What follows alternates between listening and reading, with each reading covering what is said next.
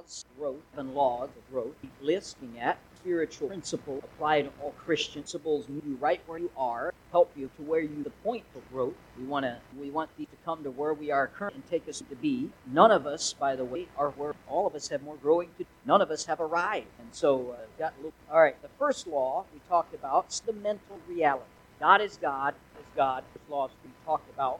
Again, now that seems simplified. Maybe we talked about that in a couple of weeks. Every we sin, every time we miss God is in violation of that. We are in a small way our sin God. He is not. Get this down in your life, and everything else in life will fall into place. Skip this, and nothing will work right. You don't understand. He is God, and we are not. Anything else in your life. Now, as long as you fight with, your life will be filled with frustration. And you're finally going to get to the point where you have to say, be willing to say, the battle is over, my weapon's down, you win. Because fighting God, never, ever. And so the first law to a heart, God's will, not my will. Just recognize that in the garden. Is God, we are not. The second law, to take a step further, God does not need us. We just is the second law we talked about in growth. God does not need us. He's desperate. This illuminates our sinfulness and our total separation from God because of our sin. God can get along just fine without us, but we cannot live a second without. He had created us, and He is separate from our created in and of Himself.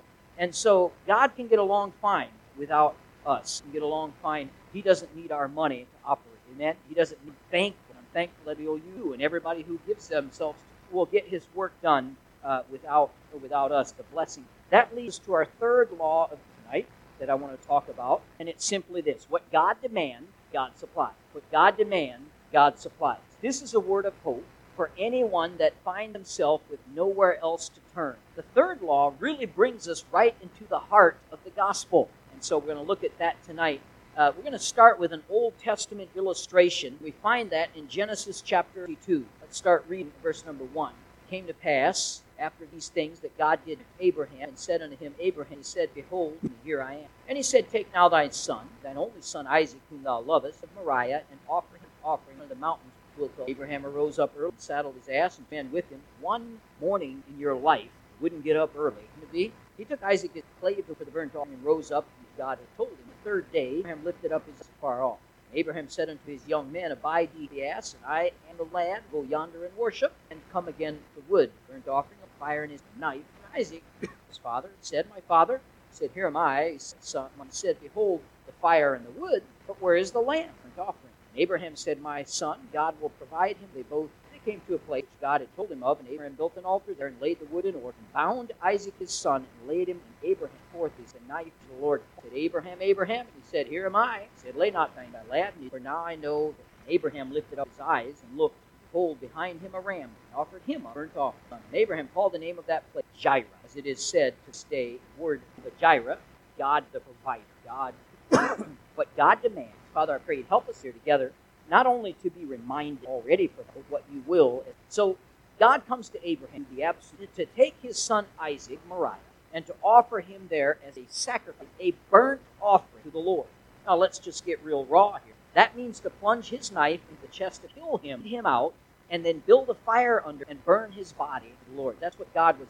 Now, verse 2 stresses the close bond that God knew existed between Abraham and Isaac. Take now thy son, thine only son whom thou lovest. Really, 3 different levels of relationship there. Get him there and offering. This raises many questions. Why would God ask a father to sacrifice? Is that not in violation of God? This morning, it absolutely is. You're not to give human sacrifices. If there was any argument from Abraham, it is not. And I have to think that, I'm not saying there isn't, there's many others in the Bible who argued with God. Moses did. Balaam did, and many others who argued with God, and it's recorded for us in Scripture. There is not anything about Abraham. He just, God told him that he rose up early in the morning. He took his son and his servants. He set out to obey God. When they got to Moriah, we see there in verse 5, he told his servants, Abide ye here with the ass, and I and the lad will go yonder and worship him. Again, you have to wonder, what was Abraham? What kind of a long 3 days they're walking along? Him not really himself was going. Now, Hebrews 11:9 tells us that Abraham thought his thinking or mindset at this time was that God would his son from the dead. When he tells them, the servants, that You stay here with the ass, and my son and I will go up and come again. The wording and the language there seems to lead them to that. We're going to go, and we're coming back. That's the way it kind of laid out. Somehow Abraham found the God who... So as they walked along, father and son, Isaac asked, broke Abraham's heart. He said, Father, behold the fire and the wood, but where is the lamb for that? I mean, that's the answer to the question. I like how Abraham put it back on God. Was that God? He'll have to provide the lamb. Now, across the century, those words have echoed out. There is Abraham representing God, placing the wood, representing the cross, upon Isaac, represents Christ. And just as God the Father offered, as Abraham was ready to offer his son, so God the Father offered. It is also instructive that the Son, representing Jesus Christ, did not seem to put up with Isaac allowed himself to be bound. He's a full-grown man. He probably could have wrestled it out with and probably won the wrestling match. But he didn't himself to be bound, much like this morning we talked about with, be nice. His daughter said to do your vows. God, you see how these children are willing to sacrifice them. And so it is the Father offering his Son freely and without God. Somehow, Abraham understood something about the doctrine of substitution. When he said those words, he was pointing not simply to an altar on Mount Moriah. He was talking of a greater sacrifice offered at the very same location, by the way, about 2,000 years when God provided the ultimate lamb, Christ. So they get there, they arrive. Abraham builds an altar of stones, and Isaac is helping his altar built. Takes the wood on top of it. I love. All right, ready, Dad? There's a sacrifice. Turn around. He said, crying. How fast was Abraham's heart beat? What was Isaac's reaction? I doubt much was said. I mean, what do you say like this? What does a son who loves and trusts his father say as he's being bound on that altar?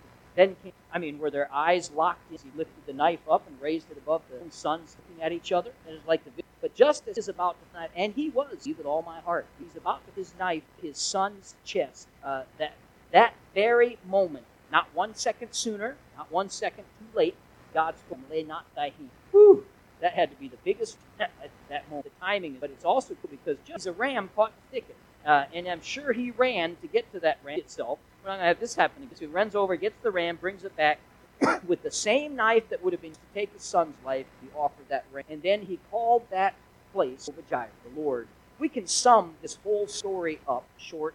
God saw, God demanded, God provided. Because what God demands, if God demanded to do anything, he enables things. He demanded a sacrifice, and then he provided what he did. As we read this story, it's easy to focus on Abraham's amazing faith, but the real hero of the story is not Abraham. The real hero is God. As great as Abraham was, God was even greater. He gave Abraham a seemingly impossible demand, and then provided what Abraham lacked to fulfill the demand he put on him. Isn't that amazing? God does that with all of us. He demands service of some type, and we are unable to do it. He will come. He supplied with what Abraham filled his demand, thereby doing what God can. What God wanted all along, by the way, was not the death of Abraham's son. You know that. He wanted Abraham's absolute. He never meant for Isaac, but it had to happen this way for to demonstrate his faith, for God to demonstrate his grace. Now, this all happened early in the Old Testament, several hundred years past. And one day, God gave the law to Moses on Mount Sinai. That would be the guide of Israel. God gave Moses a lot of instructions about the sacrifices they were to give to God for what Christ would sacrifice later, but for their sin. The animals would have to be unblemished. The law was very specific. There would be no broken bones, no sores, no disease. They had to be without spot and without blemish. Now, it has been noted by many people, in fact, many detractors, very bloody book, the Old Testament, and it is. If you were a priest, you killed and drained their blood, sometimes splashing blood on the altar, burning those animals all day long. That was your job, day after day, week after week, month after month. You'd go home with the smell of blood and burning flesh, of blood, death, and sacrifice. Really was much of it about. There was no end to the killing, no end to the bloodshed, the death. That's the religion that God... Now, question of animal pleasure. Think God enjoyed the smell of burning animal flesh? Micah 6 and 7 posed the question, wherewith shall I come and bow myself before the high? Shall I come before him with offering calves with thousands of rams and thousands of oil? Shall I give my transgression, the fruit of my body, for the sin of my soul? A rhetorical question. That's not what God is ultimately interested in. It's even plainer in the New Testament and 8. Above when he said, sacrifice and offering and burnt offerings and offering for sin, thou wouldest not, neither hadst any pleasure therein. which are offered by the law. Now, whatever you can say about the sacrificial system, it was not God's ultimate desire. All of it from the beginning, he always planned something better than that. We know, of course, now looking back, Hebrews 1 talks about all this being a shadow of good things to come. The divine object lesson, teaching them the sacrifice of something, ultimately someone, would be offered. So all this was an Old Testament illustration. God is going to demand something. He's going to demand a perfect sacrifice. Now, none of us are perfect, so therefore we cannot give ourselves as a perfect sacrifice. We cannot pay for our sin because there is none righteous, no, not one. But yet that's what God demands, a perfect sacrifice. We cannot give it. And so what does God do? What God demands, he always provides. An Abraham illustration. We see this New Testament fulfillment. In a sense, the entire legal system prepared the Jews for the day that John the Baptist saw Jesus' word. Behold, the Lamb of God, which taketh away the sin of the world. John 1. What an amazing statement that was. Because he was the Lamb of heaven sent to earth. If we offer a sacrifice, all we can offer is animal blood. And God offers that lamb is his son. He is the sacrifice. All those animals in the Old Testament to death were meant to directly the perfect sacrifice. But it is an amazing thing when it comes to God demands something he absolutely cannot give. And so, because what God demands, there's an eternal truth. There's something in God that causes to provide what his righteousness. Now, that something, grace, is unmerited favor. That's what it means. Now, we've often God's Christ expense, but grace, God's generosity to give us what we do not deserve and what we could never earn. So here's the gospel. In the whole gospel in three very distinct statements. God said, do this. We said, we can't do this. God demanded perfection. We couldn't meet the standard. So God sent his son. God demanded a payment. So God sent his son to pay the full price. God demanded righteousness. But all we could offer was be rags. So God had sent his son who took our sin so that we could clothe in righteousness. God demanded a bloody sacrifice for sin. We couldn't meet that. God had his son to die in our place, shedding his blood. Because what God demands, isn't that a blessing throughout our life? If God didn't supply his, it would be helpless. His holiness demanded a perfect sacrifice. His love sent us his son. God says, you must. We said, we can't. He said, and that's the whole gospel and really our Christian life in a nutshell. What he demanded from us, he gave to us. What we needed, he provided. And there's more than just salvation. He knew that we needed guidance, so he gave us his word. I mean, this is the perfect guidance right here. We don't listen to angels. We don't have visions. We don't hear voices in the night. If we probably had too much peace the night before. What he leads us with is this book right here. He leads us with his word. And I still have people many times who try to talk to me about different visions they've had or such things.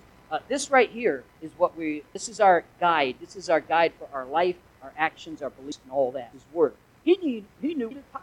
We needed power to serve him. We can't serve him in our own power. So what is he? The Spirit, because what God demands. And when he tells us to do things like the Great Cook, he knows we don't have the power, the ability to do that. He gives us. He knew we needed encouragement. We are creatures that crave. We can't go very long at all without some encouragement. So what does God do? The local brothers put their arms around each other. And so God, what he demands, he supplies. And he placed in Christ all those great words of the gospel. Salvation, forgiveness, grace, mercy, love, hope, eternal life, redemption, substitution, reconciliation, adoption, justification, regeneration, glorification. All of that is given to us.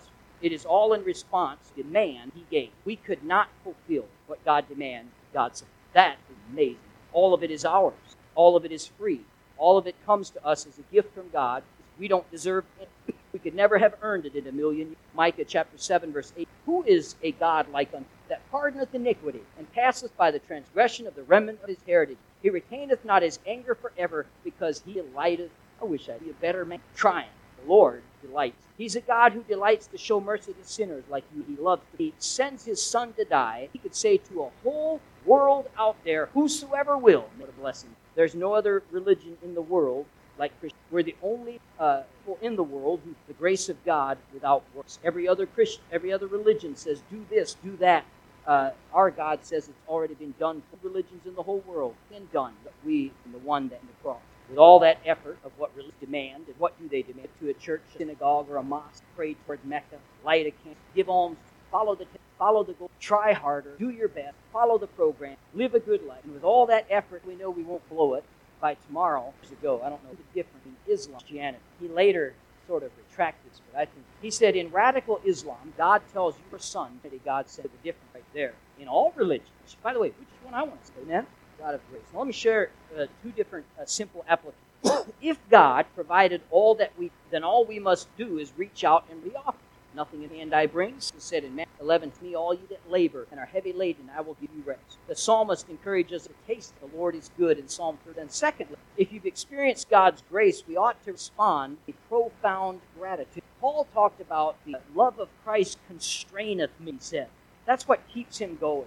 We don't serve out of a feeling of, we serve out of a gratitude to the Lord for what he's done. Now, I'm not against duty. I think all of us have a duty to the Lord. What I mean is we're not serving as a way to earn God's favor. We have to do it to earn His, to merit His grace. He found us, saved us, redeemed us, gave us new life, set us on the road to Him. And that gives us something we ought to give to God. And it doesn't stop there. As we're living the Christian life, God makes some demands. Did you know, by the way, there's an expectation to live our life? We know that. It doesn't just stop at salvation. He demands a holy life. And so He demands us to read and study and apply God's Word in our life. Romans chapter 12, verse this world is formed by the renewing of our mind. We're to be in this book. We're to read the Bible. We're to be constant to know God better, like Paul said, that I may. That ought to be our desire. We're commanded, us, to live a holy life. He desires our sanctification. Be set apart to serve. 1 Thessalonians 4:3 is the will of God, even your station, fornication. Luke 1:75 tells us to live in holiness and righteousness before Him all the days of our life. We're to live a holy life. He demands also for us to all be somehow involved in soul winning, in giving the gospel. God is not willing that any, Mark 16:50, and He said unto them, go ye into all the world and preach the gospel to every one of us who's a child of God has part of that responsibility on our shoulders. Christ's last command ought to be. And so every one of us, whether it be gospel tracts and talking, starting conversations or using our social media or however we do, we need to be about telling others about Christ. It's not a gift, by the way, a gift. We all have to work naturally. But no, it doesn't. Himself. Number 4, He demands a right heart attitude. Our service for Christ is to be right from the heart, pure motives. In 6, 7, and 8, with good will doing the Lord and not to men, knowing that whatsoever man doeth, the same shall he receive the Lord. Whether we're supposed to properly use our time in Scripture. He demands for us to buy the time back. Quit wasting time, He said. Make good small amount of time God gives us. He tells us things 5, 50 walks circumspectly, not as fools, but as wise with the time, because the days are. He demands civil obedience. We're to submit to every ordinance of man, to maintain testimony and to try to win them. 1 Peter, keep yourself to every man for the Lord's sake. Verse 15, for so is the will of God that with well-doing is silence. That's talking about having the right. God demands us. What God demands be joyful early in the morning. That what happens? Bounce up out of bed, a big old smile on after coffee. Thank God He gives us coffee. But He says in 1 Thessalonians 5:6, always evermore. He also commands us to pray. Pray without ceasing. That's a command. It's not a demand of the Lord. And then He give thanks in everything. Not for everything, but in everything. We're to give 1 Thessalonians 5:18 of God in Christ. You see, how in the world? It's a long list. By the way, forgive. We're to love our enemies. Freudians, they call that, to love our enemies. I find it interesting. The Bible tells us to love our neighbors. There's a lot of times. But we're to love. A lot of commands in Scripture. And God demands those things. So how do we say that God, when demands that? I think the answer is found, I'd like to found in John chapter 4. What happened after He has just passionately told Jesus, He'll follow Him. I don't care what happens, what the bad happens, I will be death. Not only that, He insulted all the comrades with Him. He said, all these jokers might fail you, but I will go with you. Now in John 8, exactly 3 times, in front of a girl, just a maiden, stand. Wasn't a bunch of armed soldiers, a maiden. The Bible said John 8 went out, he stood in front of the high priest. He tells the high priest, let me tell you, the high priest, Jesus, the Messiah of Israel, who you, talking from jail, and actually did have Him jailed. Here's Christ whom you crucified. So they threatened Him with imprisonment and death. You know what He says? We cannot but speak the things. Peter, who just couldn't stand up to this girl, it's saying, look, you threaten me with death all you want to. I can't stop talking about myself. And I'm not going to talk about it. In Acts chapter 5, it confronts Ananias and Sapphira, and they fall dead at His. We look at the section of His life. What in the world happened loudmouth? Well, what happened to spineless happened in chapter 1. But it said, after that, the Holy Ghost, Judea, Samaria, the uttermost. What God did. And so when He demands a holy life from us, when He demands that we be a witness, when He demands that we love our enemies, when He demands we forgive those, it's really hard to. When He demands that we do all those things that seem impossible, He then gifts us with the Holy Spirit and power us because what God demands. Isn't that a wonderful spiritual thought? He doesn't ask you to do something that's beyond the powers of achieving because He demands supply. Sometimes it seems like it. I don't know how many of great preachers, and they'll give their testimony. When I was a kid, I stuttered so bad I couldn't say a straight sentence. God called a worldly, but God healed them. They got beyond it. Because what the same is true in your life. He will not ask you anything. He will not empower you. He will not ask you to sacrifice. He won't provide to sacrifice even after you sacrifice. Like Abraham, sacrificing his son. God stops at your sacrifice demand. Is that a blessing? So serve then with confidence. Serve with the knowledge that when God tells you to do something that's seemingly just a practical example of that, we talked about it tonight, discipleship, tithing. I've talked, there's no way I could what God demand. I'm telling you, it works. Those type of, you honor God by doing what? Try Him out. In fact, Malachi, prove it if I don't open the windows of heaven. Father, we thank you. Great. You can really see it all throughout. It's demanded. You've always supplied them. I pray you'd help us to grateful for salvation. You would not have to serve in whatever capacity you have us serve in, to seize every opportunity you give us, knowing that you demand anything about the rest of this. Thank you. Tonight, dismissed for us this week. We are in projects here and